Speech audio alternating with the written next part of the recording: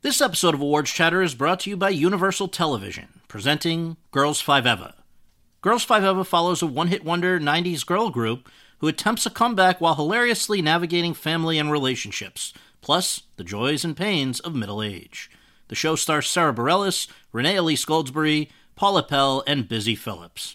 Don't miss the series critics call the funniest show on television. Girls 5 Eva is now streaming on Netflix and is for your Emmy consideration for Outstanding Comedy Series and all other eligible categories. When you need mealtime inspiration, it's worth shopping Kroger, where you'll find over 30,000 mouth-watering choices that excite your inner foodie. And no matter what tasty choice you make, you'll enjoy our everyday low prices, plus extra ways to save, like digital coupons worth over $600 each week. You can also save up to $1 off per gallon at the pump with fuel points. More savings and more inspiring flavors make shopping Kroger worth it every time. Kroger, fresh for everyone. Fuel restrictions apply. Hi, everyone, and thank you for joining us for the 462nd episode of Awards Chatter, the Hollywood Reporters Awards podcast.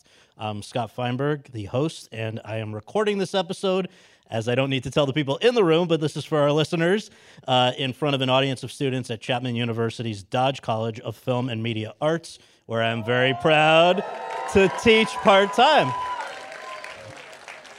My guest today is a Malaysian-born actress who has been in the game for nearly 40 years.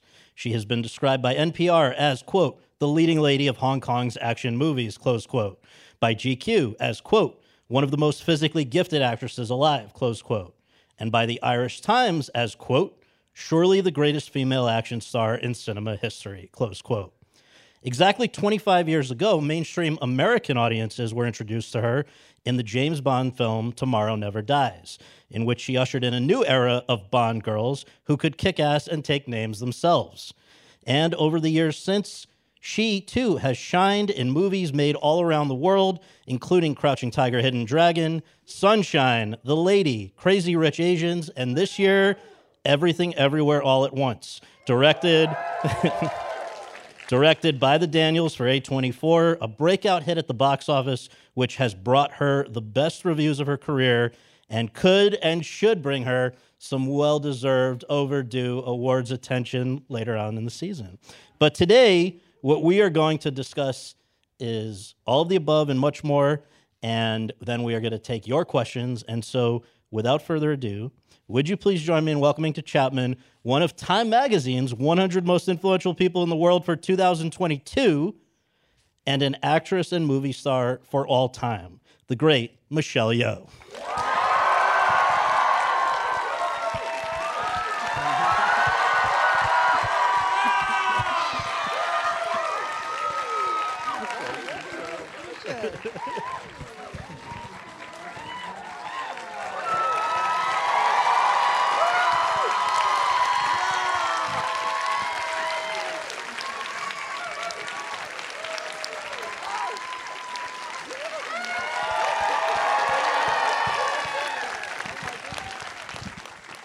Wow, thank you. Michelle, thank you so much for coming to Chapman and doing this, and great to see you. I had the privilege of interviewing you 11 years ago when you were promoting The Lady, and a lot has happened in the years since. A lot happened before that. We're going to cover it all. But as we always do on this podcast, can we begin by just asking you, where were you born and raised, and what did your folks do for a living? Okay. Hi, I'm Michelle Yeoh. I was actually born Yeoh Chu King, and I was born in Ipoh, Perak, Malaysia. All right, I'm going to give you the number, 1962. Yeah, it's a big year this year. Yes, very big year. Yes. Well, and and my parents. Your parents. My dad was a lawyer. My mom is a wonderful mother, housewife. Now, at the age of 15, you moved to London for what reason? I actually went to England, landed in London because I wanted to study ballet. And in fact, you did that there at a very prestigious place, but not long after being there, got a bad break, some bad news of sorts. Can you tell us about why you went there and what happened there? So ever since I was a little girl, I loved dance. Lived in the world of ballet and ballerina. That was a dream. Having one day my own school and teaching little girls and little boys this great love of mine, which was ballet.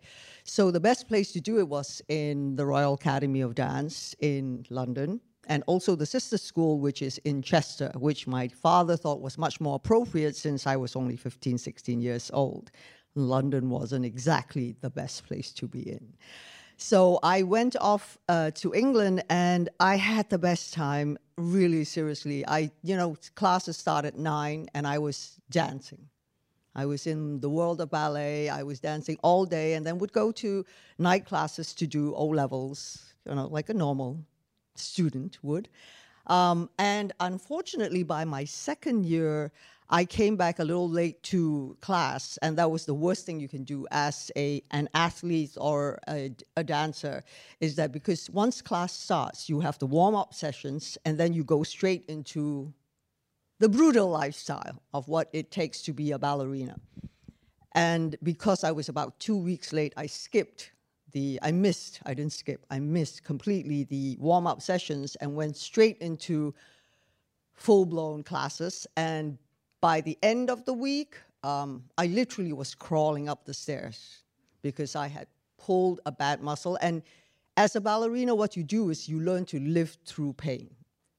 That was how we were taught. Just imagine, you're on your points, you're standing on tiptoe, and you have to,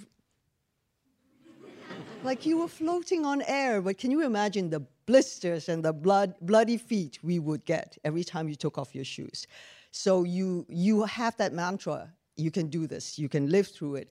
And we had a very good a doctor, an orthopedic surgeon.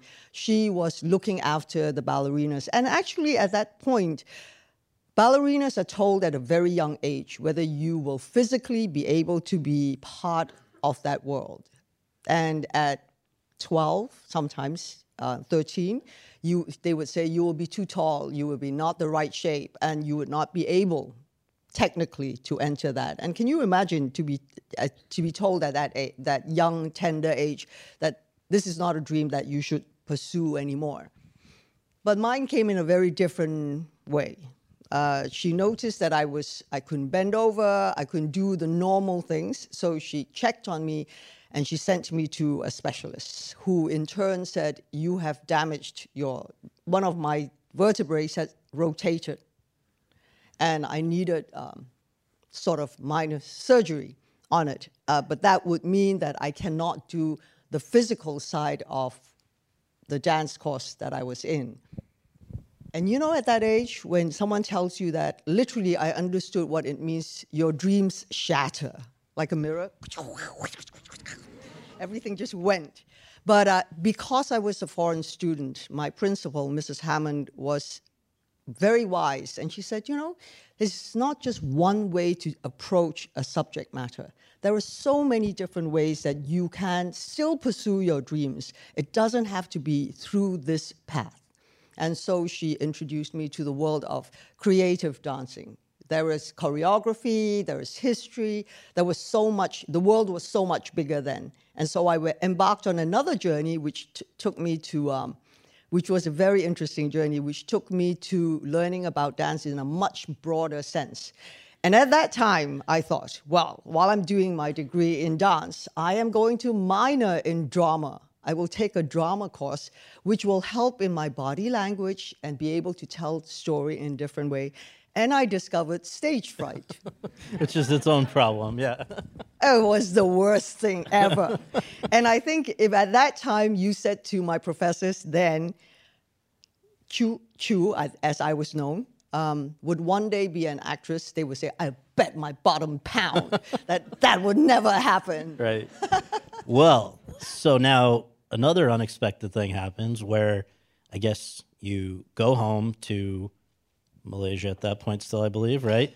And you find out, not for the first time, I think, that your mother, like my mother, and I'm sure others' mothers, can be a little bit of a busybody into your business. And what did you find out that she had done? Oh my goodness. Yes, and still until today, she continues to be. Well, she entered me for Miss Malaysia. And I was wondering during that, someone was like, what is going on with her? You know, it's like, oh, you know, you should do this kind of thing because after you get past 21, you'll never be able to do it again. I'm like, I don't have any intention of doing this. Next thing I know, my brother is in on it. Everybody around me was in on it. And in the end, honestly, I did it so she would get off my back. Right. I was like, okay, if I don't succeed, it will never happen again, and you let me do what I want. So I went and did it. And won Miss Malaysia. Which means then you got to go on to Miss World Yes. and many other things. So one of the things that I guess resulted from this higher profile, which really is like being an ambassador in Malaysia, Yes. right? Like it's a very high profile gig. This brought you to the attention of some people who were making a commercial in Hong Kong. Can you connect the dots of how you wind up for the first, but not the last time, opposite Mr. Jackie Chan? Okay, that was it. So what happened was, so I was Miss Malaysia. I was an ambassador, and remember, Malaysia is a Muslim country, so it really is about going out there and being the ambassador of your country. I went to Australia. I went to London, and it was really an amazing opportunity and experience, because I was suddenly thrown in. It was very competitive. But I'm competitive by nature because I'm an athlete. I'm a sports person. So you are trained in a sense there's no second place, right? There's only the first place. And you have to get to that place. But along the way, you learn that it's okay because it's just a journey. You don't have to be that, which doesn't make you less better than somebody else. And I enjoyed that process where I learned to take a step down and go like, okay, right? It's comparing apples to oranges, emeralds to rubies to diamonds. It's like, who is to say which is better, right? It's a preference. So, but all in all, it was a great experience. And I went to Hong Kong for the first time, and I was on TVB for a show. But I was performing dance, so that was easy for me. It was fun. Then a girlfriend of mine was in Hong Kong having dinner with Mr. Dixon Poon, who was a newcomer to the film industry. He was an entrepreneur, businessman, and he understood how he could use film advertising to promote all his brands. And he had Ralph Lauren, Chopard, Bulgari, all the best brands. And he had signed on Jackie Chan, Chow Yun-fat, George Lam, Sammo Hung. And he said to my friend, oh, well, you know, they were having dinner. And he said, we haven't found the right girl yet. Lo and behold, these are where good friends come into play. She said, hang on a second. She literally looked into her wallet and she said, how about her? And that started a new journey for me. So you wind up, this is 1984, you're in the commercial, you're obvious. Jackie Chan. With Jackie Chan. And the gentleman you mentioned, Dixon Poon, I guess at that point says, let's put you also under contract, right? Which means starting in movies too. Right. And initially, though, what's kind of interesting is there was nothing, you know, people today know you for, among other things, being very physical in many of your movies. That was not what they were actually asking you to do, even though you'd come from that world, you'd been in advertisements with, now an advertisement with Jackie Chan, but you're basically in the early roles playing what have been described as damsels in distress, right? Let me give an example. In your first movie, you play a social worker bullied by juvenile delinquents until the martial artists show up and Save the day. save the day. What were your thoughts as that kind of thing was happening around you in these movies? At that time, because I was so new, right? I'm in a foreign place. I didn't really speak the language well. In Hong Kong, they spoke Cantonese. And in the old days, we didn't really have full scripts. we had what they called flying papers. They would write it, and the papers would fly around. Okay, then you would get it, and I don't know how to read Chinese, and I'm like, I don't know what I'm saying. But it's okay, because we used to film, edit. I could be filming on Monday, the movie will be out by Friday. So that's the speed of how they worked. And they were so proficient, efficient, whatever the word, they were top of their game. And at that time, because I didn't speak the language, you had to take a step back and go like, I'm going to follow whatever they tell me to do. So at that point in the heydays of Hong Kong, it was the guys, the Jackie Chan, the Sammo, the Yuen Biao, the Jet Li, who were top of the game. And their job was to protect their women. So we were the damsel in distress and running around going, oh, Jackie, save me. And I'm like, not doing that. Not happening. So by my second film, I said, because when I looked at the it is choreography. It's not like, it's not improv. Everything is planned. And when I looked at it, it was like, this is like a dance. Mm-hmm. This is exactly what I've been doing all these years. Choreography, learning the moves, and doing it, executing it, and then finding the right dance partners. You have a rhythm, and you have your steps, and executing it in the best possible way. So I was given the opportunity. I was very fortunate. Not given, asked for it, right? I asked for it, yes. I was like, right. No, I didn't demand for it. Right. I asked for it very nicely.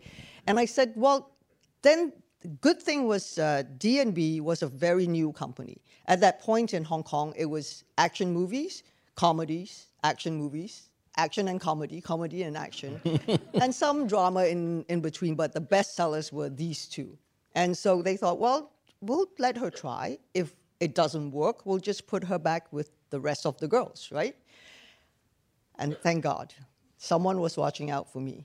It worked. I think the audience was just so taken aback by the fact that there was this, because one thing I said was like, I don't want to come out looking like a bodybuilder, like I'm prepared to march into battle. It has to be a woman who is fighting for herself, or fighting for her family, or fighting for her life. And then you would not be able to differentiate what the fight is about. It is that. It's about survival, or it's about defense. It's about your job. And my director, Corey Yuen, at that time was amazing. He literally looked at me and go like, you're going to fight. I don't care. People are not going to remember whether it's a boy fighting or a girl fighting. You're just going to fight. But I had trouble convincing my co-partners at the beginning, because they are so used to fighting with guys the whole time, right? And in Hong Kong, well, it's physical. There is no slow motion. There's no like, whoosh, bish. It is, boom, right? And then, so I remember I really trained. I have great respect for people this is an art form. And the respect is given when you train hard, you are precise, you know exactly what you're doing. When someone says you kick them here, you don't kick them there. You have to know and execute properly. But I remember when I first started to fight with the guys, they would be fighting with each other, they turn around, they see me, they go, slow-mo, yeah. And suddenly their fists sort of go wonky. And then my director, Corey, would come up to me and say, just give him a proper kick. I'm like, I can't do that. But he says, I think you have to show to him that, because what we say is like, you better be able to take what you can give. I'm like, okay, because remember, I'm kind of small, I'm kind of petite, and these guys are generally kind of big, right? So I go, okay, I'm going to do it. You told me to do it, okay? And you have to back me up. So when we are fighting, I really give him one, and then you can see did you just do that? And then after that, it was like, okay, respect, we're going to try this again. So respect is earned. Right. It's not just given to you. So it took me a little bit, but now at the end of the day, I am on the best terms with these guys who watch my back. They've brought me to where I am today. They've taught me, how to deal with situations, how to watch your own back, how to be careful, how to take care of each other. And that's... Well, I mean, right from the first time you did that kind of a role, which I believe would have been in Yes, Madam, 1985. That spawned. I mean, the public went nuts for this. This was the beginning of what they called girls with guns movie craze there. And by the way, we should say at that time you were now being advertised, credited as Michelle Wong, right? Michelle Khan. Michelle Tan, and then later it changed a little bit. But so let me ask you. I mean, you come out of the gate with that movie, nominated Best New Performer, Hong Kong Film Award. People are going nuts. You're a big new star, and all of a sudden, pretty soon after that, you retire. Can you tell us why you retired, and then what led you to come out of retirement? Oh, okay. So this is another story. So I got into the action, and it was very intense. And because I did my own stunts, that was one thing that I really wanted to be part of, because I felt that if someone can do it, maybe I can train to do that. Dumb, not happening, okay? Not always you can do all the things that the stunt people do. That's why they are the professionals, and you have to come to terms with that. Physical fighting is one thing, but actual stunt work is completely different. But I did try some of them, like in some of my movies, you will see I jump on a motorcycle onto a train. I roll. Oh, we're coming to this, yes. But anyway, I got to the stage where Dixon and I got married. Yes. And I'm terrible at multitasking. And I also believe that when I do something, I have to give it my 150%. And at that point, I felt that if I continued to be an actress, which meant that I would be away from home half the time or 3/4 of the year, that's hardly a marriage life that I had envisioned. And I come from quite an old-fashioned, traditional family, especially my mom. And I felt that if I wanted to start a family, I would have to be able to be there to start a family, right? It helps. So it was, we were good for each other. We loved each other. But unfortunately, things don't always happen the way you plan it or whatever it is. Then we decided to go our separate ways. And I was actually very lucky because we were married. We were together for like 7-8 years before we got married. Mm-hmm. But we were only married for 3 years. Mm-hmm. And when I came out of retirement, the press were the people who came up to me and she said, you know, your audience is still waiting for you to come out with your next movie. And you know our business can be very fickle and the short memory is very short. I have been away for over 3 years. And they go like, no. They think you're still working and coming out with your movie next. And my next movie was Super Cop. Yes. With Jackie Chan. Yes. This was... directed by Stanley Tong. And another phenomenon, this was in 1992. Now, one of the things, first of all, speaking of the stunts that we just started to talk about, this is the one where high-speed motorcycle onto a moving train. How long had you been riding motorcycles before you did that stunt? No. No, I hadn't ridden a motorcycle before. A bicycle, maybe. Yeah. So our training, you have to remember, we don't really rehearse for fight sequences. We literally get on the set. The amazing stunt coordinator will look at the set and say, what can we break here? Where can we jump off? And then they'll start choreographing, the fight sequence, how many people are coming or running into the room, and then they'll start doing it, and then you watch them, you learn it, and we shoot it right away. So we don't have rehearsal time. And so then Stanley Tong, who is the amazing director of this film, said, well, your stunt will be you are riding a motorcycle and you'll be riding up this hill and you see the bad guys are on the train and the only way is you have to jump onto the train. So I'm like, yeah, okay, but I don't know how to ride a bike. She's like, don't worry, we'll teach you. So I have this person, literally, we're in a car park, okay? And those dirt bikes are quite high. Remember, I'm petite. So I remember going like, I can't touch the floor, I can't touch the floor. And he says, don't worry, someone is holding it. So all you have to do is rev, the engine. And so, okay. And then what happens when you stop? So when you stop, the bike will brake, but then it will fall over. So what I learned to do was like, I would go. When I stopped, I just threw the bike. I never learned how to stop a bike. But this is not, I mean, most people would be a little scared to do this. I think at that point, because I was physically in such good shape and mentally so attuned to what my whole body and things was doing, I was so hyped up, confident. And it's actually very dangerous. Well, because as you also experienced on that same movie, right? Oh my God, yeah. There's one that actually went very wrong. Yes. I mean, it could have gone really, really bad. Yeah. I don't know how many of you have watched Super Cop. That's oh no, none of you. No, that means applause. Okay. No, we've seen it. This is a really, really fun movie to watch. Watch two old buddies. And it's the stunts that we did is insane. So the first one, I'm strapped to a van, literally sideways. And if you watch it, that wasn't acting. It was sheer terror. Because I'm literally like a rag doll. I was swinging, because the van is going at a high speed, taking corners. And if you see, because I have a scarf on my head, and then they say, oh, no. It will block your face. We have to show it's you, or otherwise they'll think it's a stunt person. I'm like, how can they see it's a stunt person? It's my face.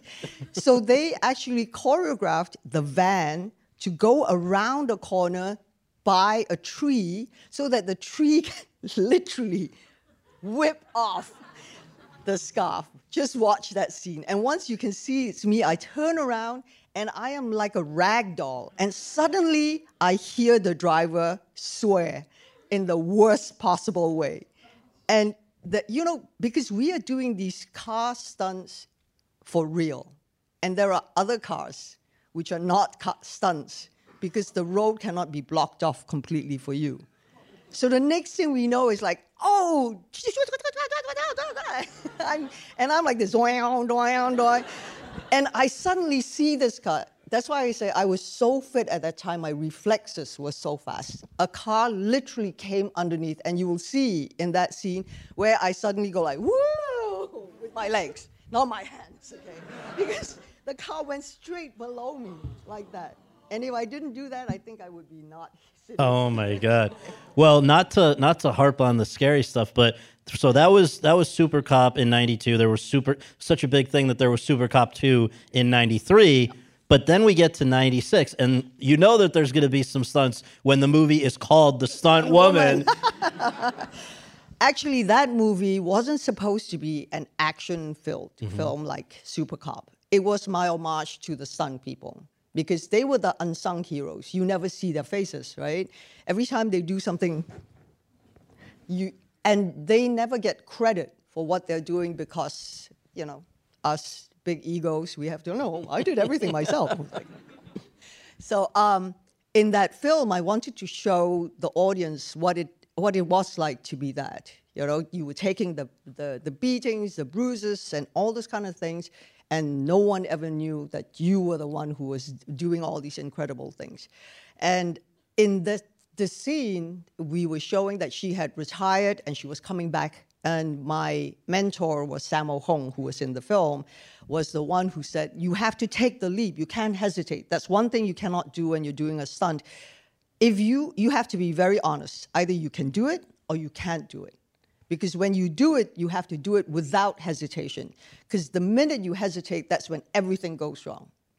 So, and in that shot, it showed her hesitating. And when you say take a leap, this is literally taking a leap. Tell us what the stunt was. So the stunt was her jumping off from an overhead bridge onto a moving truck at the bottom. The first part is the easy part, when it's the wide shot, because you're on wires and it's a safe enough jump. So the second part where it's a close up, well, you see your whole body, right? So you see Sammo give me that push. So it's about 10, 15 feet, and we don't have airbags in Hong Kong. We have cardboard boxes. It worked really well. High tech. So he pushes me, and I didn't realize he was really going to push me that hard. So it was my bad, and I toppled. But at the same time, the instinct of being an actor kicks in, and you're trying to react in such a way where, why are you doing boom? And I hit the bottom. But I hit it because when you dive off something, you're not like diving into water where you want to do the perfect hit. You have to go this way or you have to flip this way. Because when you go this way, what happens is your body bends backwards like that, and all I felt was my feet hit the top of my head. And literally, I heard my back go like that. And when I flipped around, I knew I was in trouble because Samo, who is a professional veteran in this, and he's seen many stunts go right or wrong. And for the first time, he calls me by my English name, Chu King, are you okay? And I'm like, oh shit, I'm in trouble because he never speaks to me in English, okay? And Anne Hui was the director, and she's the most incredible drama director. So this was her sort of first real introduction into action. So can you imagine the shock and horror? I turned around, I looked at her face, and she was just standing there like this with tears streaming down her eyes because she felt so, so bad. But, you know, it wasn't anybody's fault. And I remember going to they lifted, when you see the outtakes of the film, you will see I was being carted off. They sent me to the hospital. And one thing I think all these years of learning action, being in situations like that, is to always remain calm. Always stay calm and think what you need to do to ensure that whatever situation you're in, it's going to be okay. I remember calling my fiance and say, I've just had an accident and I need you to find me our orthopedic surgeon doctor because I've hurt my back. So, and then when we got to the hospital and, you know, we were waiting to do all the MRIs and the x-rays, they had the TV on. So I'm lying there like in a cast, like, oh God, what am I doing here? And the news had come out to say, oh, Michelle Yeoh has been in an accident and now she's in the hospital. Can you imagine? The first thing I was thinking was like, oh no, my parents are gonna hear about this. This is bad. So I get me the phone and I call my mom, of course. She's like, hi mom. Like, oh, so we have a conversation. I say, oh, by the way, if you hear on the news, don't worry about it. We're just doing some publicity. Because it was... And meanwhile, what was the actual extent of the injuries? So I cracked some ribs. I had because I was so flexible, I didn't break my back. I was very, very lucky. I was in a body sort of like suit for a while. I couldn't, you know, my neck, my back, all my muscles were shot, but it wasn't a horrific injury which could have been disastrous. But it was bad enough that, again, you're now thinking while you're in the hospital, maybe it's time to retire again. I heard that you got a visit from, of all people, Quentin Tarantino. Now, this is 1996. We know that Quentin loves his martial arts movies. And this is not the time that you're probably looking to be socializing and networking. But so you hear that Quentin Tarantino wants to visit you? And what do you say? So I think what affected me most was, of course, my parents, my mom, they didn't come to Hong Kong. Because what is the point? She'll be looking at me crying the whole time. I'm like, I can't cope with that. But my friends, they are like my extended family because by then I've lived in Hong Kong for maybe 20-something, 30 years. And at that point, I went through so many things. And my girls, my sisters, have always been with me. And I remember them coming to the hospital and they said, we can't help you. Please don't do this to yourself. And I was like, okay, girls. I'm actually injured. Don't. But their attitude is like, you don't need to do this. You have to learn to take care of yourself. And I hurt them because if you get further injured, you can't do what you love. So you have to be sensible and smart about it. But then on the other hand, it's like, okay, maybe it's time to take a big step back and reevaluate the situation. And remember, when you're on a lot of drugs, you get kind of depressed and you go in, you slide down the rabbit hole and you're going like, oh, okay, maybe I'll. Then I get a call from my assistant saying, Quentin Tarantino is in town. And at that point, I was also a huge fan. I know, we know how his love to the Hong Kong cinemas and action movies and things like that. And he said, please, can you give him 5 minutes? And you're up to there with this, and you're like, I don't want to see anybody, thank you very much. But knowing Quentin, he's relentless. He kept calling, and in the end I said, okay, all right. Yes, I will, because he has shown such great respect for our culture and our art form. I would love to meet him. So he came, and I remember, he's a big guy. He's larger than life. And I'm sitting on the couch, and I can't stand up to greet him. So he comes down the stairs. The next thing I see is he picks up a pillow, he throws it there, and he sat at my feet. On your feet. And I'm like, oh, wow, hi, Quentin, nice to meet you too.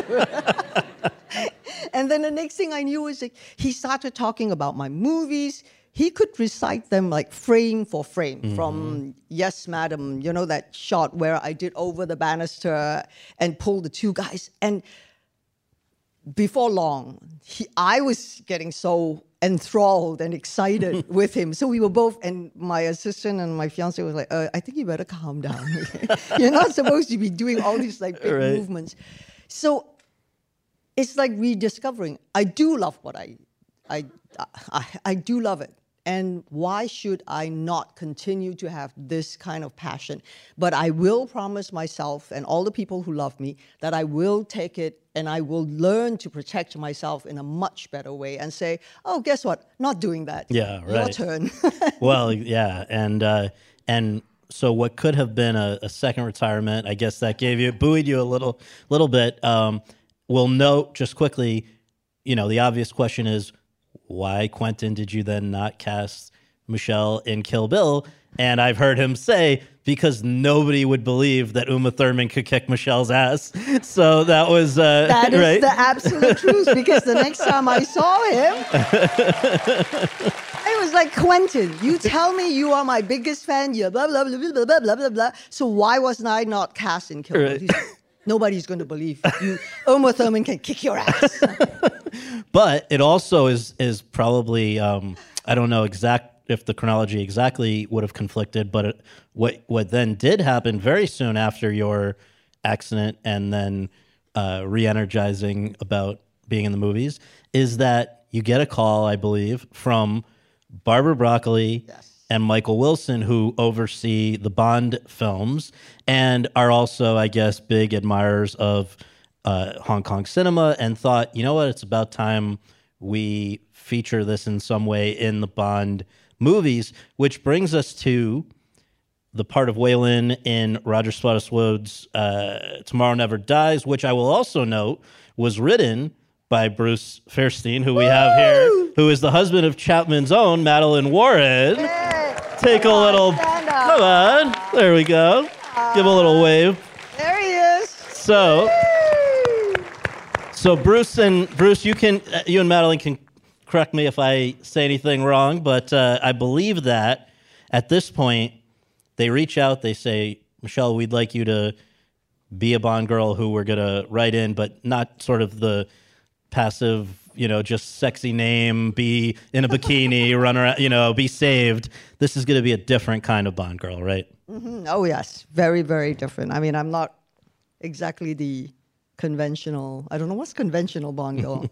I think the whole image changed, right? Well, you changed it. Come on, Bruce, say hello. What am I supposed to say? Oh. Say how great I am. She was fantastic. I will only tell you one. Can I do this for you? Yeah, let's go. Okay. I have one funny story about her, which was we were shooting at Pinewood, and we were shooting nights, and it was like 3:00 in the morning, and on the next stage over, they were shooting The Avengers. Yes. And we look at each other and go, we got to go kick their asses. And we would win. Yes, and we would win. And we would win. That's what we said. We plotted it. The thing about, can I say something? The thing about working with her was amazing because it was the first time I had worked on a movie with stunts.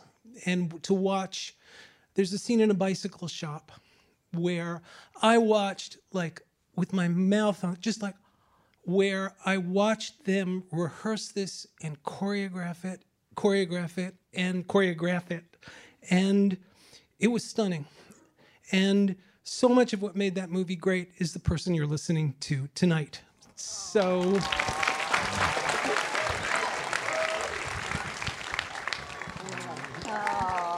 Thank you. Thank you, Bruce. Well, and the stunt that Tomorrow Never Dies will always be remembered for, among others, I think would be the Saigon motorcycle chase, which in fact was not shot there. I guess it was in Bangkok where you guys shot it, but Bangkok and then back in London. and then back in London. But it really was the beginning of a new era of Bond girls, but also this was the first time that you were credited as Michelle Yeoh, and this was really also your first introduction to American audiences who maybe were not familiar, as Quentin was, with Asian cinema. Did you find, what's interesting also is, all right, so you now have done this movie, you've reached the biggest audience you've ever had up to that point, I would think, around the world, and yet it would be another 3 years before you made another movie. And I think that can you tell us why that was and why the movie that got you back was Ang Lee, Crouching Tiger, Hidden Dragon? I've spent, I think, my entire career pursuing characters that I believe in, that I want to see on the big screen. And I've always known women are strong and women should be given opportunities and real voices. So when, especially at that point in America, I found that it was the roles that were coming, because now I was a better known actress, were very stereotypical token roles. And I go, why would I want to do this? Right? Because my attitude was like, if I do this, I endorse that this is what we are like. Then everybody would think, yeah, if you do it, isn't that what you're saying?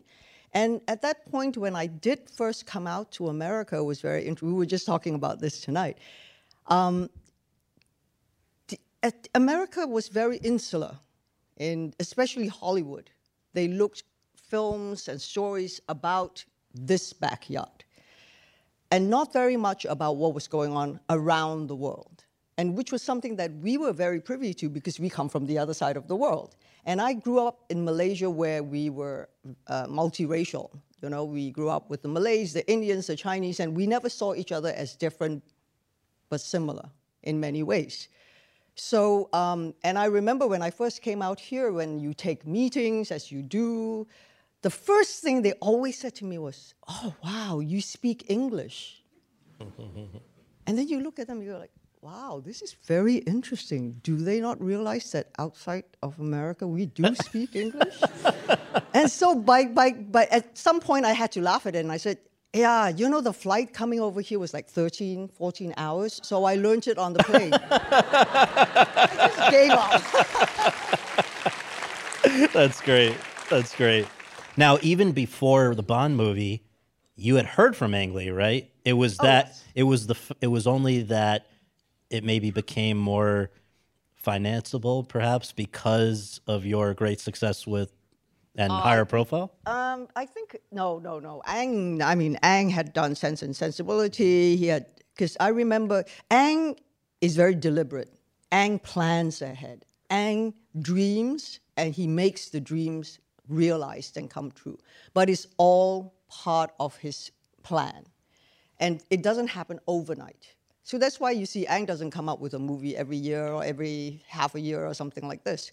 So I had met him at a retrospective of mine in New York, and he had come specially just to say hello with Jane, his amazing wife. So then it was just hello, we saw each other, and of course I knew who he was. So while I was doing Tomorrow Never Dies, the press circuit in Los Angeles, and someone said, oh, the director Ang Lee would requested if he can have coffee with you. And I'm like, of course.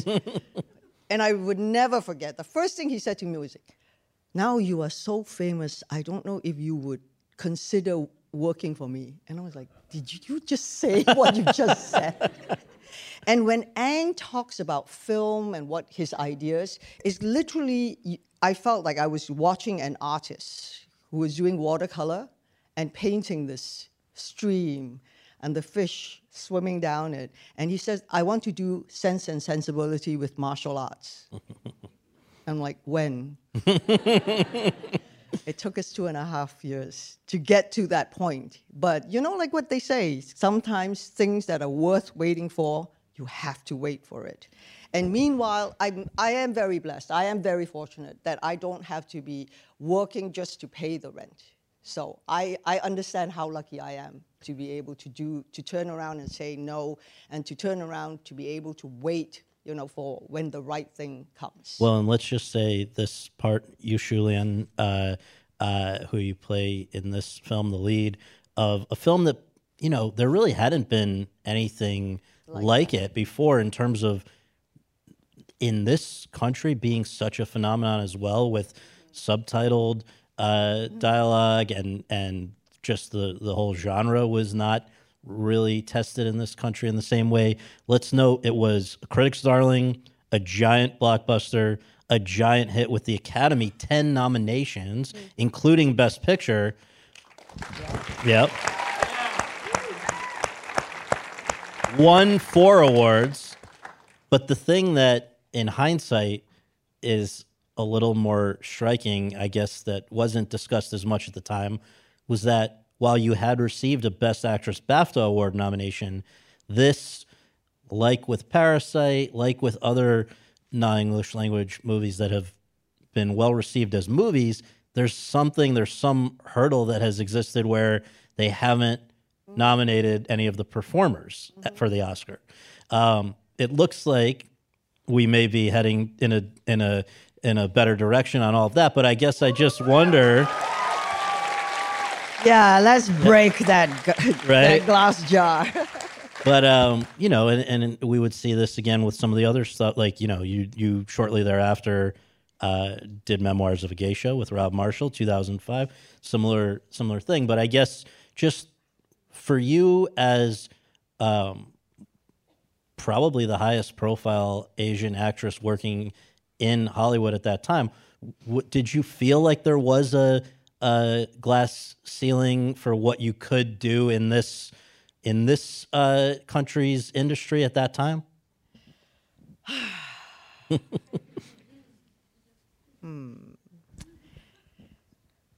I think when you get to at that point, at a certain stage, I think you keep going forward and keep doing and hope that things will change for the better and people will understand that you can't have the best picture without the best actress or the best actor or the best DP or the best director, right? It just seems like not rocket science. So I do hope, yes. And also the acceptance for faces that look like this are much more embraced now. They're more, I mean, to be honest, it was in Crazy Rich Asians. That was the first time. Crouching Tiger is still regarded as a foreign film. Remember that. Foreign language, foreign won story, Taiwan Best Foreign Language. Period film, right? It's not, but what we really wanted to see, a contemporary, we are here. Why are we not up there too? It seems like that diversity should be reflected. And we should be able to see all of us doing that up there as well. So it's been we don't stop fighting the battles. Well, and to that point, there have been, a wide variety of films that you've been a part of over the 22 years since Crouching Tiger. And just to mention a few, we talked about or just brought up Memoirs of a Geisha, which I know you were very excited about, adapting because of the book was such a special one. Danny Boyle's movie Sunshine in 2007, The Mummy, Tomb of the Dragon Emperor in 2008, which will perhaps be extra notable all these years later because it starred the people who many people feel are 2022's best actor and actress, Brendan Fraser and Michelle Yeoh. Then there was a movie that was the one that I mentioned speaking to you about in 2011, which I know was another passion project for you. This was The Lady, in which you played a person you really essentially not commissioned, but sought out a script about this lady who I will ask you to talk about why she was so important to you and what it was like to play her. But a woman you call Dasu, meaning aunt, but you can tell anyone who may not know who we're talking about and what it was like to play her. So Dasu, Aung San Suu Kyi, is the leader in Burma. And unfortunately today she is back under arrest again. And this time not house arrest. She is in jail and we don't really know where she is right now. But at that point, Luc Besson and myself and Virginie Besson, we wanted to tell this. And it wasn't just about politics and the viciousness of the army at that time, but really it was a love story. The love of a husband and a wife and a mother who one day was a mother of two, suddenly became a mother of a nation. And we always asked her, how could you make such a sacrifice? And she said it wasn't. It is a choice. And it's very interesting how we use that word, right? What is a sacrifice and what is a choice? A choice is something that you decide to do irregardless of the consequences to yourself or to the others, because you know that it's the right thing to do. A sacrifice, you feel that, oh, I'm doing it for the goodness of you. So it's slightly different. And for her, it was a very clear message. But Aung San Suu Kyi's story was so interesting for us because it was about oppression, suppression. It was about the loss of human rights, democracy. And we wanted to tell it, but not like the way Killing Fields had approached the subject matter. We wanted to do it from a point of love and how we could use that to overcome certain things. But not always successful in the best of times, as we can see what is happening around the world today. But we don't give up trying. So that project was a love letter. Well, and I don't know if ironic is the correct word here, but that a woman, an actress who is known for movement, playing a person who was so known for being still and calm and tranquil and had to be to get through some tough times. But I know she very much approved of the performance when you finally, against all odds, actually did get to meet with her during that brief period before she went back to being locked down. But one other project we're going to talk about before Everything Everywhere, and then we're going to wind down with that.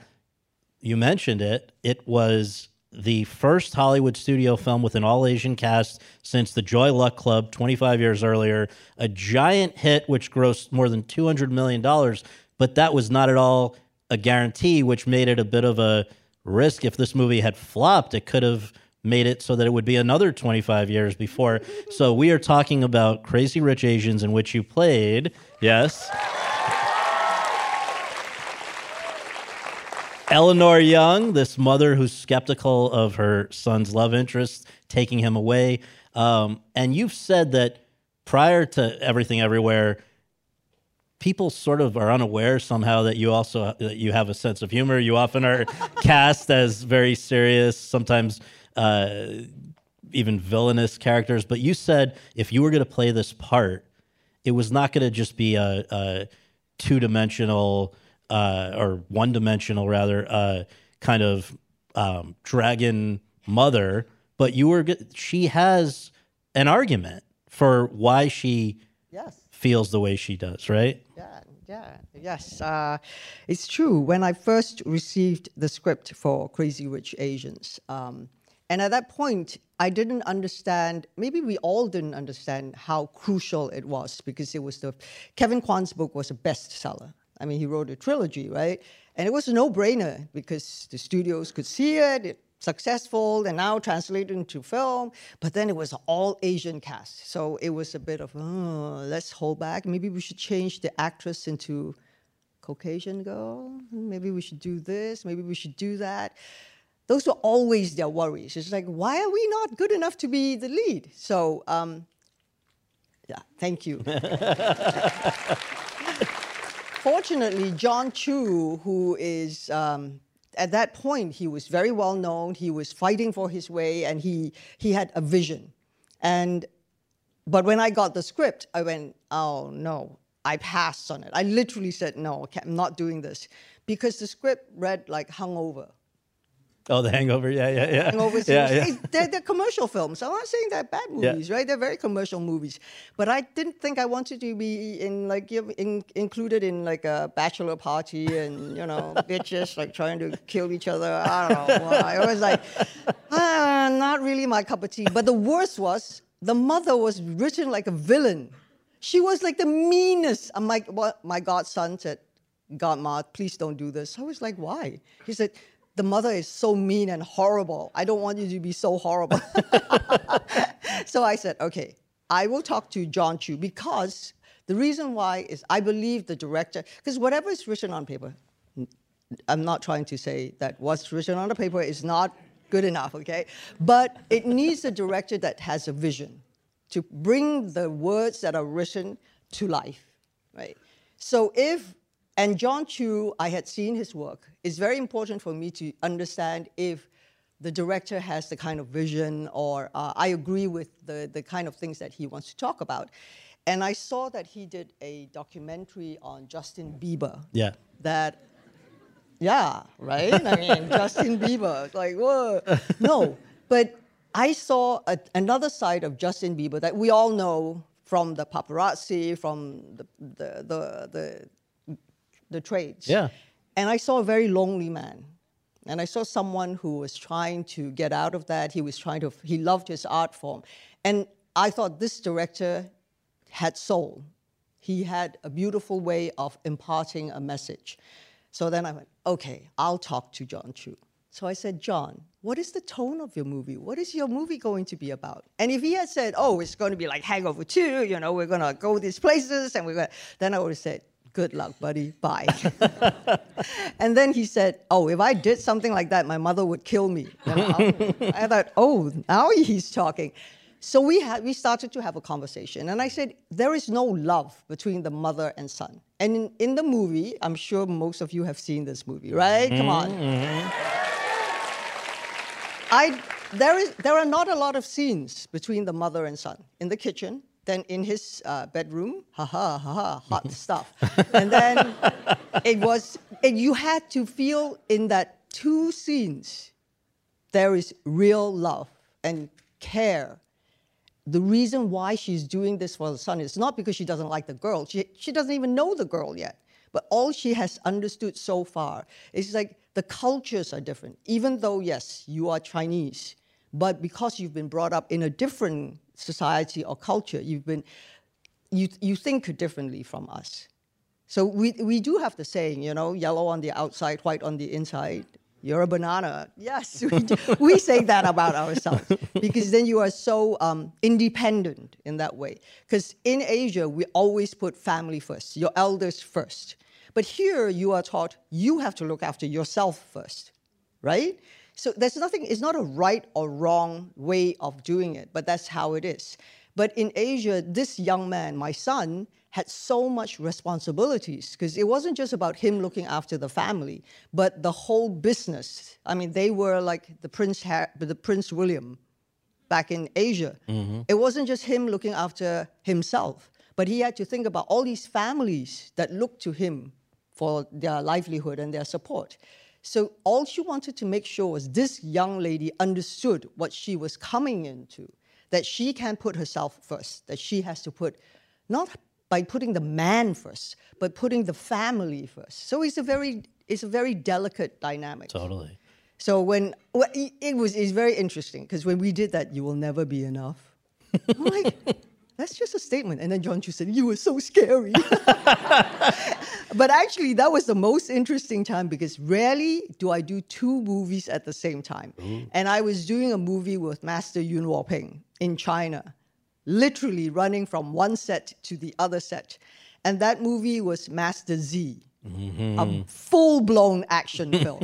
I swear to God, if Constance moved wrongly, I would have... And and I would like, oh, sorry, wrong movie. right, wrong. And if only the other movies martial artists had known that you were a believer, they might have thrown them.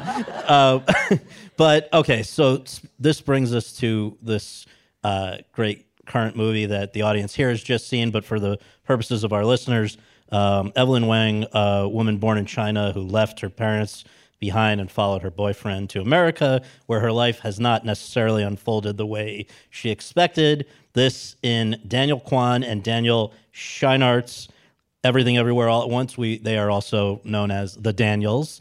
And it's again dealing with intergenerational misunderstanding, right?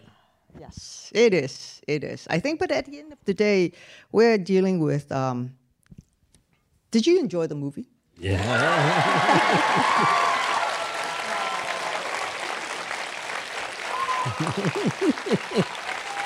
Biggest hit in the history of A24. Oh, we got a standing ovation. It's pretty good. Oh, wow. Wow. Thank you. Wow. You don't see that every day. Oh my God. Oh, wait. Yeah, you got it.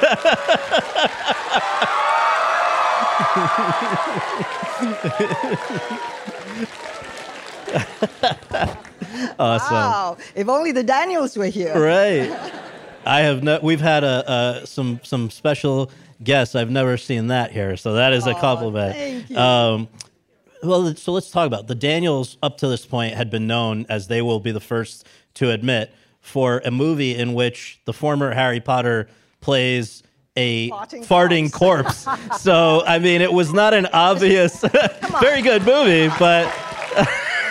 When I first received the script... Okay, let's rewind.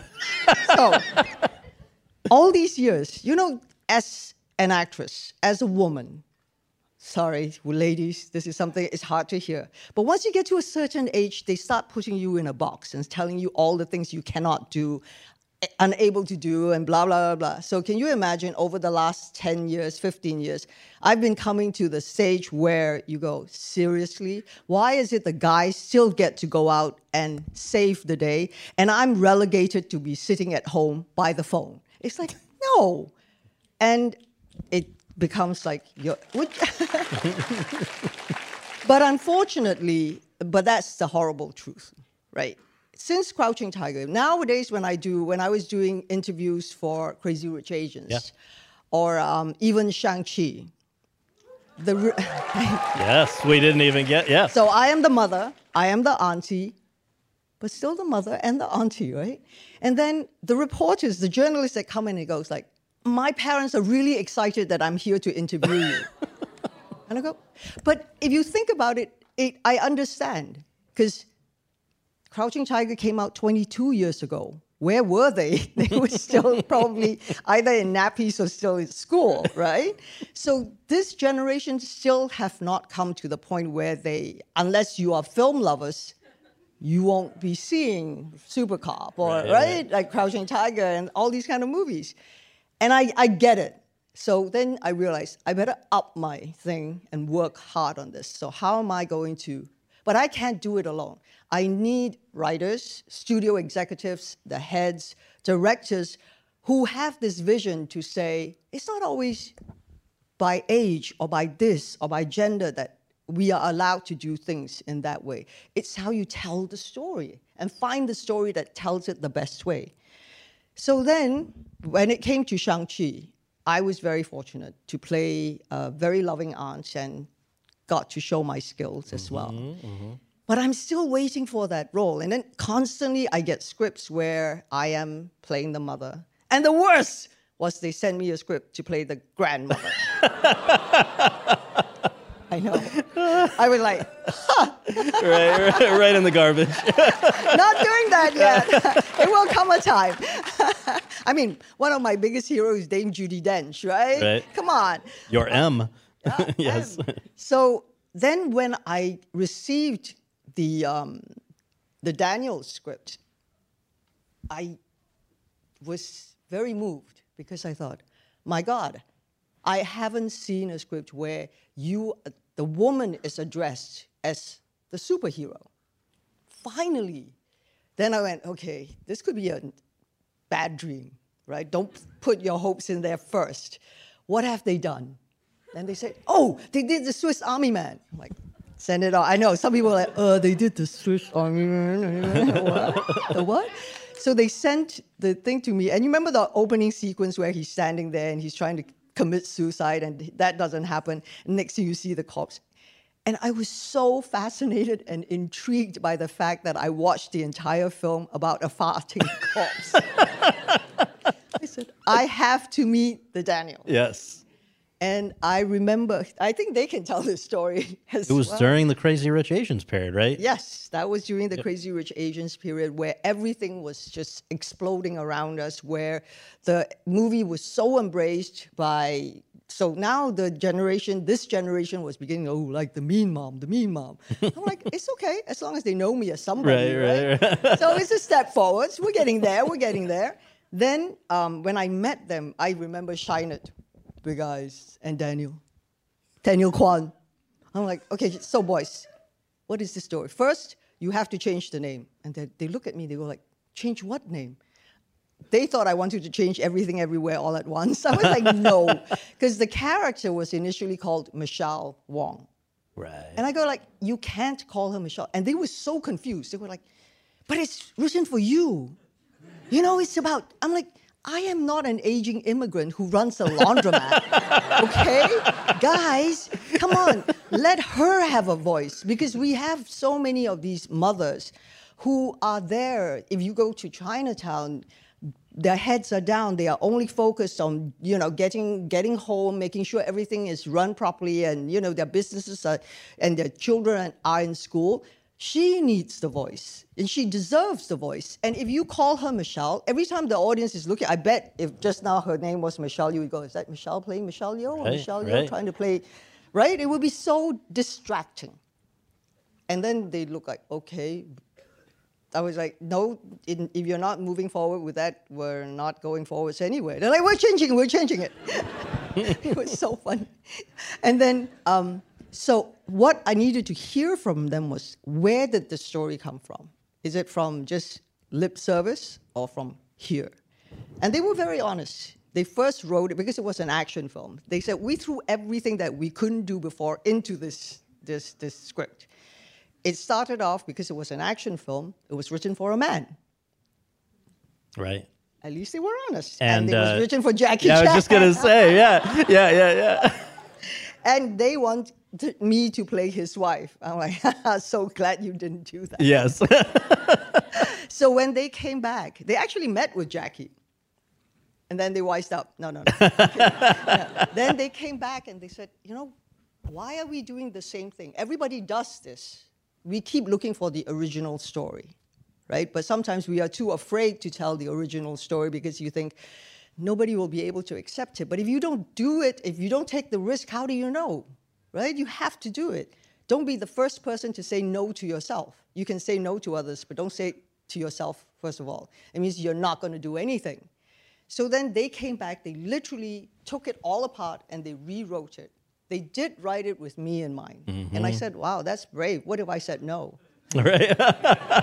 They said, well, I think we would not be able to make it. Yeah, they'd be screwed. But I understood, I call them my crazy geniuses, because what I love about them is there is no ego. It's not your idea, it's not my idea. We came forward together and we are always moving together. So during the whole period of the shoot, it was like we were collaborating. Everyone just threw their hearts and souls into it. For me, it was like the opportunity in a way of a lifetime, because so far. Yes, I was doing like 5 genre of film, right? Yeah, It was everything. science fiction, it was comedy, it was horror, it was action, it was drama. The title says it. It's all. And so I have just two more questions, and then we're turning this over to the audience. But just feel like we have to note this is the first time you've ever been number 1 on the call sheet of a Hollywood movie. God, yes. This you are surrounded. You've never really been able to show your comedic side as much as we see it in this. Yeah. You are surrounded by a cast that includes Ke Kwan, who has not. God. People know him. I did not put 2 and 2 together immediately when I first saw the movie, so I'm guessing some of you may not have either.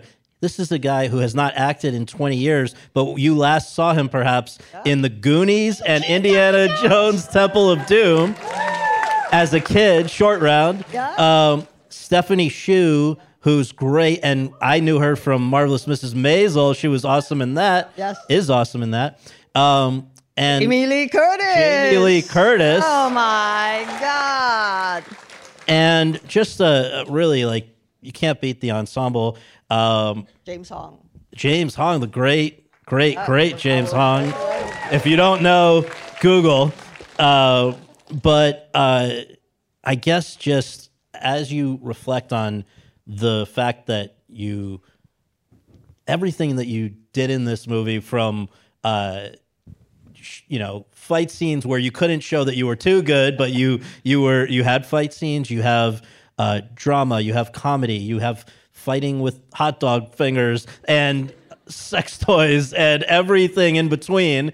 And this movie comes out, which could have been a total disaster, pretty weird. The same way that not that Swiss Army Man was a disaster, but it will forever be known as the farting corpse movie. This could have been a butt plug. A butt plug movie, right? But instead, 100 million plus at the box office, the biggest hit ever from A24, which has done Moonlight and Lady Bird and everything.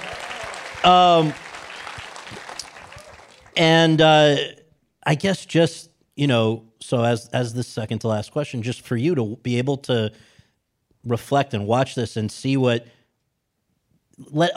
that other people are now getting to see that you can do all of these things and many more. Just it must be kind of a special moment for you. Yes.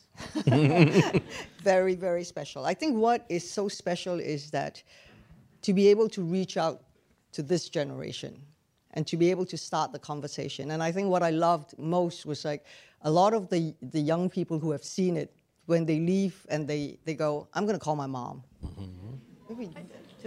It's like, and I think that means so much to me. It's like, we never give up on each other. The movie is about love, it's about kindness, it's about giving and never giving up on your family, because we will always be there. We don't know how to say we love you. We only know how to criticize you because we want you to be better. And maybe that's not always the best approach, but we can't keep, even for me, it's like we can't keep up with you because you're born in this generation where things happen so fast.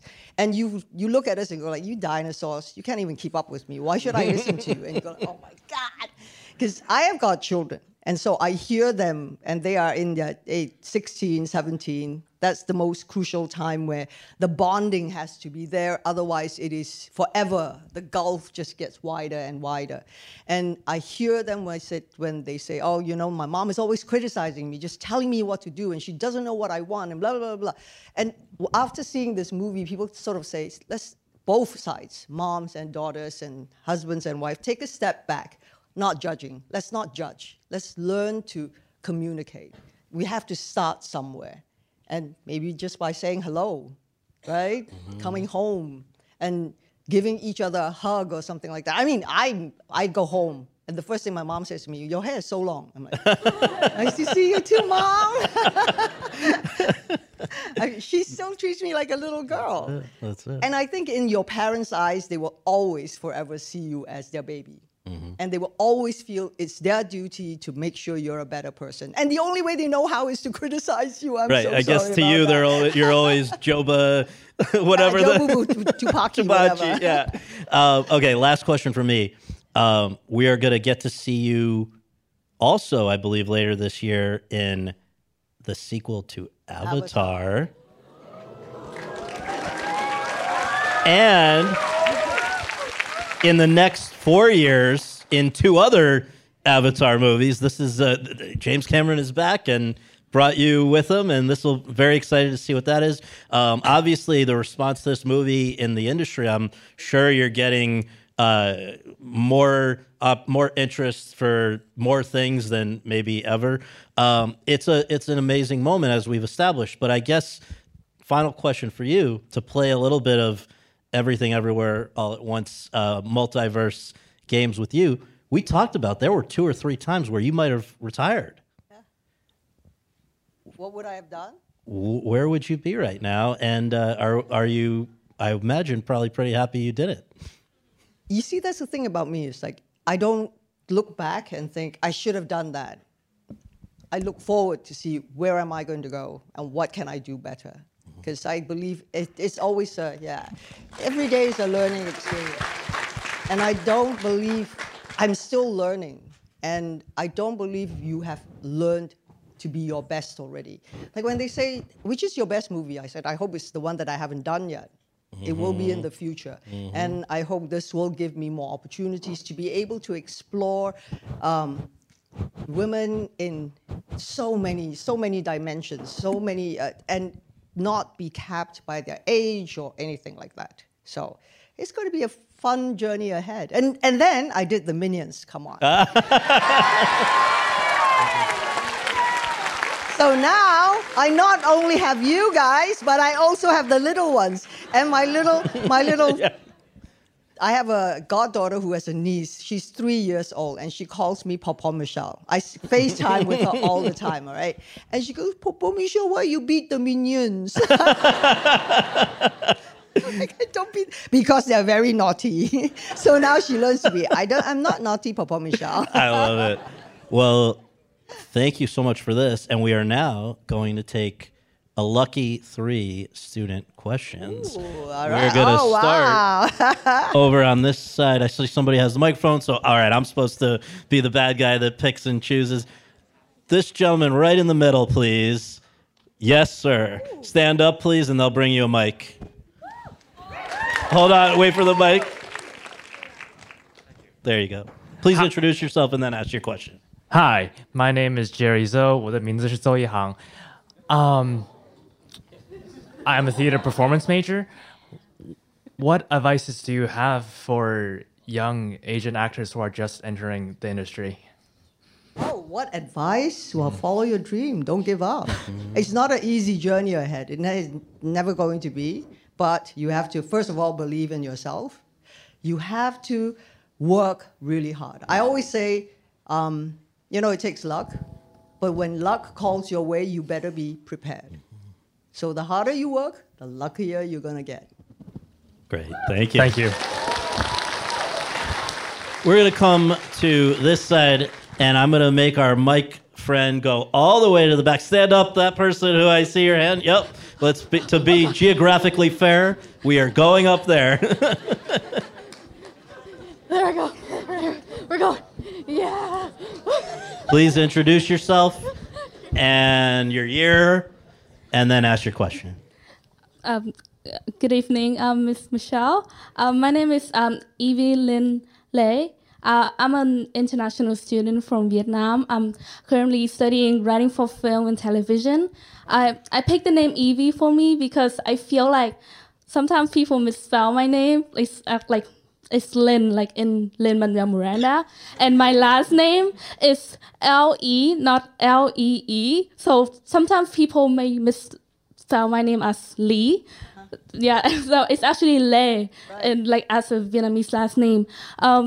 So a question that I want to ask you is that, as you see, like you noticed me when I said I'm a banana, pick me.